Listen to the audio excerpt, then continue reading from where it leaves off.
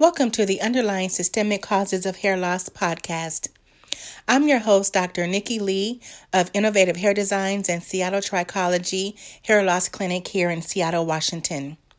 Today's podcast is going to be on alopecia areata and the immune system and how the immune system plays a role in hair loss. Alopecia is a Latin word meaning hair loss or baldness. Areata means occurring in patches. I am going to refer to alopecia areata throughout this broadcast as AA.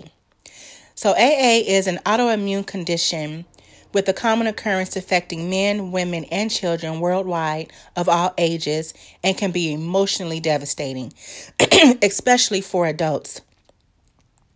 AA is a disease that causes sudden hair loss, usually in round patches, but can progress to total scalp hair loss, known as alopecia totalis.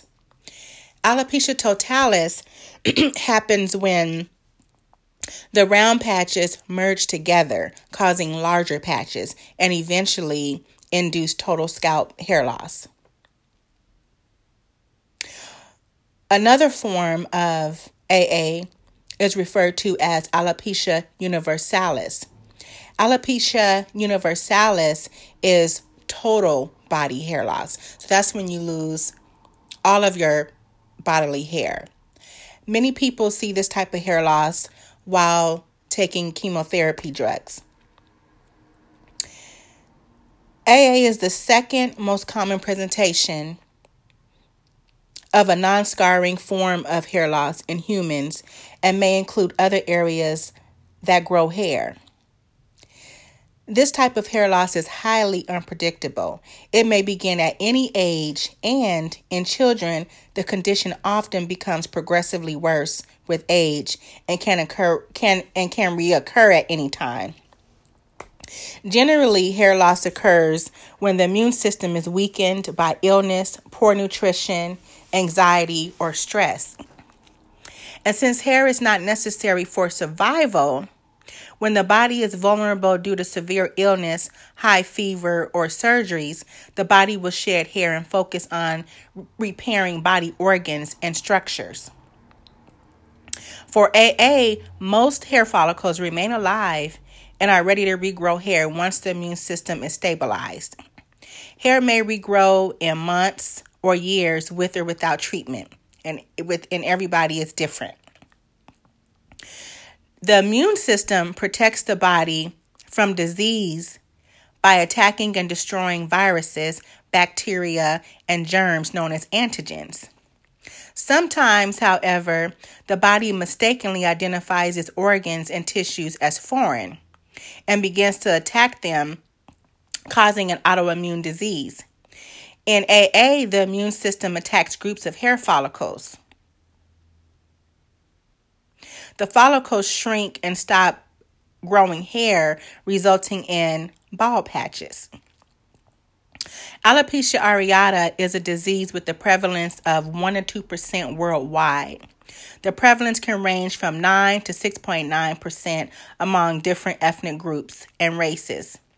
There's no cure for AA, and the etiology is uncertain. In autoimmunity, a decrease or overproduction in T cells that cause the body to become sick is indicated. Now, T cells can hinder the body's ability to fight off diseases and, in some cases, will trick the body's killer T cells to attack the wrong tissues, cells, or organs, causing hair loss. The human body is protected by its skin, lymph, and immune system. It is under attack daily by external and internal hostility, and the body cells that can set up diseases such as cancer. Germs are tiny infection-causing organisms such as bacteria, parasites, viruses, and fungi. Microbes and germs enter through a break in the skin. So if you had a cut, That's how germs can enter the skin. Each cell has a key-like receptor, and some germs break in through these receptors. If the immune system misfires or is physically challenged, it can unleash a torrent of diseases such as allergies and some forms of arthritis, cancer, AIDS, and autoimmune disorders such as AA. Immunity is the immunity is the ability of an organism to resist infections or toxins. Antigens are substances that can trigger an immune response. So antigens may be formed in the body's tissue cells or from the environment, such as viruses and chemicals. Under normal conditions, the immune system recognizes billions and billions of different enemies known as antigens, and it will produce secretions to wipe out each of them. However, in autoimmunity results when the immune system fails to distinguish itself from non-self, producing autoantibodies and killer T cells known as cytotoxic T cells. These T cells are produced in the thymus and attack the tissues and organs of the body, causing an autoimmune disorder. Cells known as lymphocytes are white blood cells produced in the bone marrow, which is a soft interior tissue. It's a soft tissue. I'm sorry.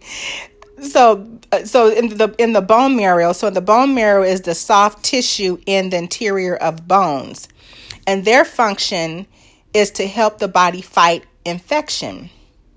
They are the regulators of the immune system. But when lymphocytes are not working properly, they can cause a broad spectrum of disorders. When immune cells discover cells or organisms carrying different markers, they activate and begin to attack. Invaded T cells surrounding the hair follicles are what actually cause damage to the follicles.